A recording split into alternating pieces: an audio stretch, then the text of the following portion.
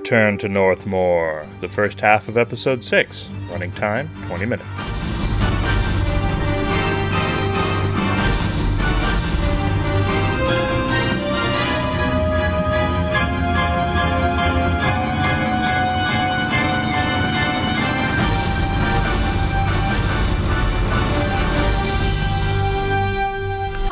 Welcome to Return to Northmoor podcast. This is Kim. And this is Tim. And tonight we're going to be going through our third session, which is called Descendants. Ooh, yes, Descendants. You'll find out why at the very end. You know, it seems like we're descending into something, but it's not that punny. Interesting. Maybe it's more punny than I'd like it to be. Anyway. So tonight is going to be a very investigative kind of session. That's right. Whereas last session was sort of combat heavy, this session is going to be investigation heavy, where the PCs will run around to various folks and ply them for information. So if you've ever played a Call of Cthulhu game, you know exactly what we're talking about. Right. We're all going to be running around trying to find things out and what's going on, and there will be one tiny battle in there. All of your characters that were bored last time, because they really don't fight that much, well, they're going to have lots of stuff to do this time. And if you have a party of all people who prefer the battle element, you'll want to sort of skim through a lot of this. Our first scene is called Investigation in the Lost Village, and this picks up after our last session where they had discovered the raft man had been hung. They discovered that their mentor had been captured by Sahuagin, and they want to investigate what has happened with all of that and what it all means and what can they find out in the Lost Village, and this is their chance to poke around. They're not going to find a lot, but this is what they will find. There are a few things to discover while they're looking around the Lost Village, which is fairly deserted at this point. If they go to the northern edge of the village, they're going to find a very large barrel. And it seems to have remnants of the needle-fanged drake swarm that they encountered during the last session. They're going to have the understanding then that it was left purposefully outside of the village. With the drakes in it, and then someone's popped it open and unleashed the drakes upon the village at a very particular time. If you have them looking around and there's somebody who actually has some really good skills, they're going to be able to detect some Sahuagin tracks around the barrel as well. So if you have a ranger who can do tracking or something like that, they can make rolls to find those Sahuagin tracks around the barrel. Now, the raft man paid some less than scrupulous people in the town to spread some rumors that there was gold found in them there bogs. They'll be able to find that out as well. So he sent word ahead of when they actually arrived in the Lost Village to someone in the village to spread this rumor about. Now, ideally, if your PCs have a less than scrupulous contact in the Lost Village from their character creation, this is the person that spread that rumor around at the Raftmaster's request. After the characters are done their investigation of the environs of the village, they may want to go shopping to outfit themselves a little bit more, which might be a little bit difficult as the village is somewhat deserted. If you need to have a store, feel free to make one up for them to buy some sundries at, but really only mundane items, nothing really fancy. It's pretty cleaned out. As well, if you need an opportunity to take some of your adventurers on side adventures, this is a really good time to do that as well. If you want to introduce your own side adventures, now would be a great time to do it. If there's particular stuff that you want to have them go off and do to raise up a level, if you're not doing the double XP, then this would be a great time to do it as well. If you don't do that and you're doing the double XP, they should be second level at the end of this session. Also, if you found that you're really enjoying it and some of your players are enjoying this adventure, they might have asked friends to join, and this is a good place for them to join in as well. New characters can be introduced. So if they're investigating the raft man's murder, they can crawl all over the warehouse, and they're not really going to find a whole lot. They will eventually find a small hole in the top of the warehouse that was described last time where the homunculus had gotten in. Other than that, there's really not a lot of evidence, and there's no one around who really saw anything because everybody's out in the bog. It's kind of a mystery. They know that they didn't do it. And frankly, no one really liked him, so the local authorities, such as they are, could care less. Your characters then might go, well, now what are we going to do? So you can head them towards two different places. One, they can go and talk to the ranger again to get some more information, or they can go to the inn, which the ranger will direct them to, and there they will meet Sergeant Rose. Now, they may still be talking to the ranger right after the events of last session, in which case he'll launch right into his spiel, which we'll describe in the next scene. However, If they decide they want to pack it in for the night, or they're particularly curious about what happened at the outpost, they can go talk to Sergeant Rose, who's staying at the inn, which the ranger is managing. He has just come from the outpost and is sort of hiding out in the inn, hoping not to get caught by more sharkmen. When the PCs find him,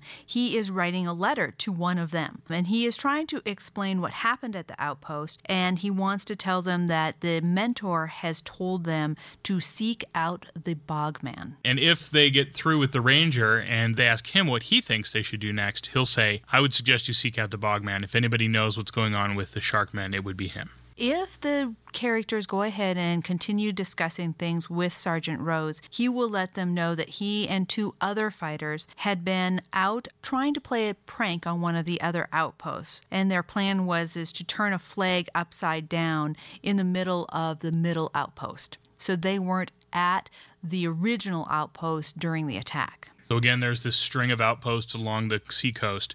The main outpost, the original outpost, is the one where the mentor usually is, and the one that the PCs had served at, but there's 2 other outposts strung out along the sea. Sergeant Rose had gone to play a practical joke on the middle outpost by turning one of their flags upside down, a typical sort of practical joke that they'd played amongst each other. However, when he came back, he found that the outpost had been completely destroyed, that there had been a garrison of about 55 people there, and only 15 of them remained alive, and another 15 were missing. So he had assumed they were kidnapped by the Sahuagin. The physical plant of the outpost was still there. The outpost was still standing. The doors were wide open as if someone had opened them from the inside, and there was just Sahuagin bodies all over the courtyard as well as the bodies of many of the outpost staff. He also will tell the PCs that he found a huge 6-armed Sahuagin dead in the middle of the outpost courtyard, who had apparently been brought down by the concerted effort of the soldiers there at the outpost. Many of the men from other outposts were sent to cover the main outpost, but they are very understaffed, and he's very concerned about that. A request had been sent out to the large city where the king resides to get more men to staff that outpost. You hopefully have built up a bunch of relationships between the mentor and each of the PCs. This was a great time for Sergeant Rose to deliver more personal messages to the PCs as well. If you have love letters, that's a nice time. If you have direct orders, that's a great time to pass those on to the PCs. Final thing that Sergeant Rose will pass on is that Nolar, the former sword teacher of the king, is now in charge of all of the outposts, and he has no love for the mentor or his friends. His friends being the Bogman and the Ranger and some other people that we'll talk about very soon. So if the PCs decide to continue on their conversation with the Ranger, he will tell them a very long and detailed tale. And this tale is very important for them to get because there are 2 tales that will come out in this session that are key to a whole lot of things that happen for the rest of the entire campaign. And the Ranger is going to tell them the tale of the Star Temple. And this is our next scene now. So this next scene begins when the group goes and talks to the Ranger about the coins that they've found, the rods, the raft master's murder, or anything like that. He'll launch into this whole tale about what happened to him and his friends in the past, and they're very privileged because not very many people know this full story. He's telling it to them because he thinks that they can help. This can happen directly after the last battle from the last session, while they're doing kind of the mop-up and cleanup, or it can happen that evening after they have been done speaking with Sergeant Rose in the inn. So, the Ranger sits them down and tells them the story of what happened to his old adventuring group. If you'll recall from our last session, he's a former adventurer, and he quit adventuring for some reason. Well, now they're going to find out why. He and his old friends, who were an adventuring party, were sent by the king to locate the Star Wand, an artifact supposedly allowing the wielder to harness the power of the stars, whatever that means. And this star wand was supposed to be in one of 5 ancient star temples. It was rumored to be in the mountains east of the big city, and the king had come upon this through investigation of ancient texts. Now, we'll find out a little bit more about the king as time goes on, but you remember some rumors from our previous sessions. He's not been able to have a child, he's getting older, and he's looking for options. Yes. You also have had rumors that a merchants guild is looking at co-opting the power of the outlying villages and towns. The Ranger's Tale is something that happened quite a while ago, and you'll have to adjust exactly how long ago it happened based on what people decided that the mentor was like, what people decided that the Ranger was like, their ages, and all that sort of stuff. But it happened quite a while ago. So they went there to try and locate this star wand. They succeeded. They did find the star temple. After much danger trying to get in and eventually losing their precious torchbearer to a trap, they found their way inside. And when they got there, they found the star wand. The wizardess of the group went ahead and climbed up on top of the dais and took it off of it, and then a portal opened. A bunch of tall purple creatures stepped out of this portal and then captured the group. This is a good time to remind you that this is kind of an epic tale that the Ranger is telling the PCs. So really try to make this very serious. Right. They went in fully expecting to fight off all kinds of monsters, to fight their way through. They thought they were pretty tough adventurers. They're all 6th to 8th level at this point, so they're thinking they're pretty tough. They can take on what happens. And the minute that these purple creatures arrive, they just basically get the floor wiped with them. So these creatures took them to a hidden chamber inside of the temple and then did horrible things to them. And you can go into as graphic of detail as you know that your players can handle. We don't go for gore here, so we didn't go into big bits of detail. Yes, but I believe we said exactly. They did horrible things to them. Yes, but our imaginations can certainly cover it. In the end of these horrible things, these purple creatures implanted a copper rod into each of these people that were in the adventuring group in different locations. Now, these copper rods are, yes, the same copper rods that the PCs have been finding over the last 2 sessions. They found one with the homunculus that originally came to try to find the coin on the raft, and they found one in the possession of one of the Sahuagin last time. That means that these copper rods have been taken from the bodies of some of these former adventurers. As you well know, these rods can be used to detect these items. In our campaign, we chose the special item to be coins. In your campaign, it could be something else. And these copper rods can detect them. The Ranger has a copper rod embedded in his thigh, thus his limp, which we discussed last time. And he will not hesitate to drop his pants and show the PCs the rod embedded in his thigh. And it's embedded like a piercing, literally like right through top to bottom through the center of his thigh. These rods prevent those people from adequately using their powers. So as Tim had said, the characters of that adventuring group were 6th to 8th level. These rods have decreased their powers to that of a 2nd level character. Now, they still have all the hit points, the defenses, and that sort of thing of a 6th to 8th level character, but in terms of their actual powers, they only have 2nd level powers, and they have not been able to gain any sense. After they had this horrible encounter with these purple creatures, that adventuring party found themselves outside of the Star Temple with no star wand, no torchbearer, and implants that they certainly weren't expecting. So this is where things get that horror/far realm feel, the Cthulhu feel that we sort of warned you would be coming. The other thing with this is after they got out of the Star Temple, they were pretty disheartened because they weren't able to finalize their quest for the king, and the group disbanded. They had decided that the wizardess would take the rogue because he had gone completely insane, and she had plans to try to save him. Right, she believed if she could remove the rod from his hand, that he would be able to get back to normal. So she tried a procedure, a magical procedure, to remove the rod from his hand, which resulted in his death and destroying his very soul. Yes, all attempts at resurrection failed. You will find later that the wizardess is going to continue on her dastardly deeds. Yes, she definitely was heavily affected by the loss of her powers. She was a very ambitious court wizardess, and having this rod put an end to her powers made her just a little bit wacky. The playlist of this group of adventurers that the mentor, who in our group, his name is Kantos, and the ranger, whose name is Renar from our group, who runs the Hole in the Water Inn, is the ranger, the bogman, who everybody has insisted that the PCs go find, the mentor, the wizardess, the rogue, and then the torchbearer, who is now dead. So where are all these people now? This is like the VH1 Where Are They Now segment. Well, the ranger's currently running the Hole in the Water Inn, and he's telling them this tale. And the Bogman is living in, strangely enough, the bog. He had been a druid, and you will find that his rod is implanted in his arm. And he has also gone a little off, a little crazy. And if you'll remember the rumors from our first session about a crazy old man that lives in the bog, this is him. So the mentor, which we all know and love, had been a sorcerer, and his rod was implanted in his eye. So in our group, this made perfect sense because he had an eye patch, and so the eye patch was then covering this copper rod through his head. In your adventure, it is still important, even if that character has both eyes, that it is implanted in his head. Right, so he has a glass eye he didn't tell anyone about or something like that.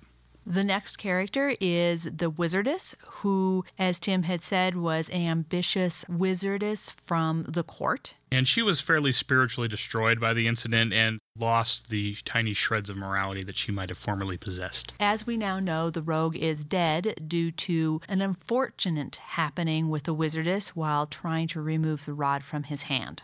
And then the torchbearer was killed before he even made it inside the temple. So Tim is going to explain the other special item that you had detailed in your world building. In our group, it was a bunch of coins. In your group, it might be something else. So the ranger will go on to explain that each of the former adventurers, a short time ago, less than a year ago, each received a box containing one of these items. And there was a note attached to the box saying that this item would eventually help them remove the rod from their body and regain their former powers, but that they were to hold on to it and make sure that no one else took it until they would be contacted about what to do next. So it's very important that the characters know that there are rods and there are special items, and that the rods can detect the special items. The rods are either implanted in former characters, adventurers, or had been removed horribly from them. The interesting thing is that we know that one of the rods that the PCs have found, perhaps the one that the homunculus had, probably came from the rogue where it was removed. The more mysterious part is, where did the other one come from? I'm still wondering that myself. A mystery. And he won't tell me, folks. He won't tell me. Gotta have some secrets. So we hope that your PCs then are going to settle down for the night and have a plan for the next day. And hopefully that plan will be one of two things. That they will immediately go into the bog looking for the bogman, as they have been urged to do by many people. Or they will decide they need to go check out the outpost because they're very concerned about how destroyed it is, and this had been their former home. So Sergeant Rose is going to tell them that their mentor told them to seek out the Bogman if anything happened. The Ranger is going to tell them that their next best move is to probably seek out the Bogman, because if anybody knows what happened to the mentor, it's probably him. And then they'll also hear about town, that the Bogman is probably the one who might tell them about what happened with the Sahuagin attack. One way or the other, the Bogman is going to encounter your PCs. So if they decide to go off and do something else, other than go find the Bogman, he will find them, and he will talk to them, and he will explain to them that he believes he knows what happened to the mentor, and that if they come to his hut, he will introduce them to some friends of his who can tell them where the mentor is. Once the Bogman finds them, he is going to either track them down and say, hey, please come to my hut. Here's the instructions on how to get there. Meet me there in a certain amount of time. Or they're going to go looking for them on their own. So when the PCs go into the bog towards the Bogman's hut, and they won't be going with the Bogman, they'll be going kind of on their own, and he'll do whatever it takes to have them sort of come and join him at a later time, they will find him face down in the bog, unconscious, having been caught by a snare and tripped and hit his head and fallen unconscious, and just about to be beset by a pack of sturges. Now, the Bogman really must survive this encounter, but just so that he owes his life to the PCs. And there's all kinds of reasons why that will be important. So we've provided a map for this encounter, which will also serve as the map for the final scene of the session. And this map has a swamp section, and then there's a swamp section that has these large standing stones in it. Now remember that there is water throughout this bog. That's kind of what makes it a bog. At its deepest, it is about 3 feet deep, but at its shallowest, it's about 3 inches deep. So they are kind of slogging through this one way or the other. It's made up of a series of land masses that are sort of risen up through the water, and with water in between them, and they don't always have a bridge from one land mass to the other, so they actually have to jump across between them and slog through the water and that sort of thing to get there, and it'll be clear once you see the map. When the PCs come upon this scene, they are going to see a prone figure who, if they've already met the Bogman, they will be able to recognize him, unconscious on the ground. If they don't recognize him, they'll just see an old, kind of beat-up, grungy-looking guy. On. We didn't realize it as we were recording because everything looked just fine, and it wasn't until I sat down to edit it, unfortunately, that we realized it was missing. So we will be re-recording the rest of this episode as soon as we possibly can, but we wanted to go ahead and get you this first half out as soon as we possibly could. So we will go ahead and update the feed once the second half is out, and until then, wait for our next episode, which is the actual play of this particular adventure. Cheers. You've been listening to Return to Northmoor, a podcast released under a Creative Commons Attribution, Non-Commercial, No Derivatives 2.5 license by Tim White and Kim Stone. Our theme music is Charge of the Valiant from Dronelin's Tower, Legends of Kithalin Volume 1, Tales of the Long Forgotten. Used by permission of its composer, David Allen Young. Find out more about their fantastic gaming music at dronelin.com. Visit us and many other fine podcasts at spookyouthouse.com.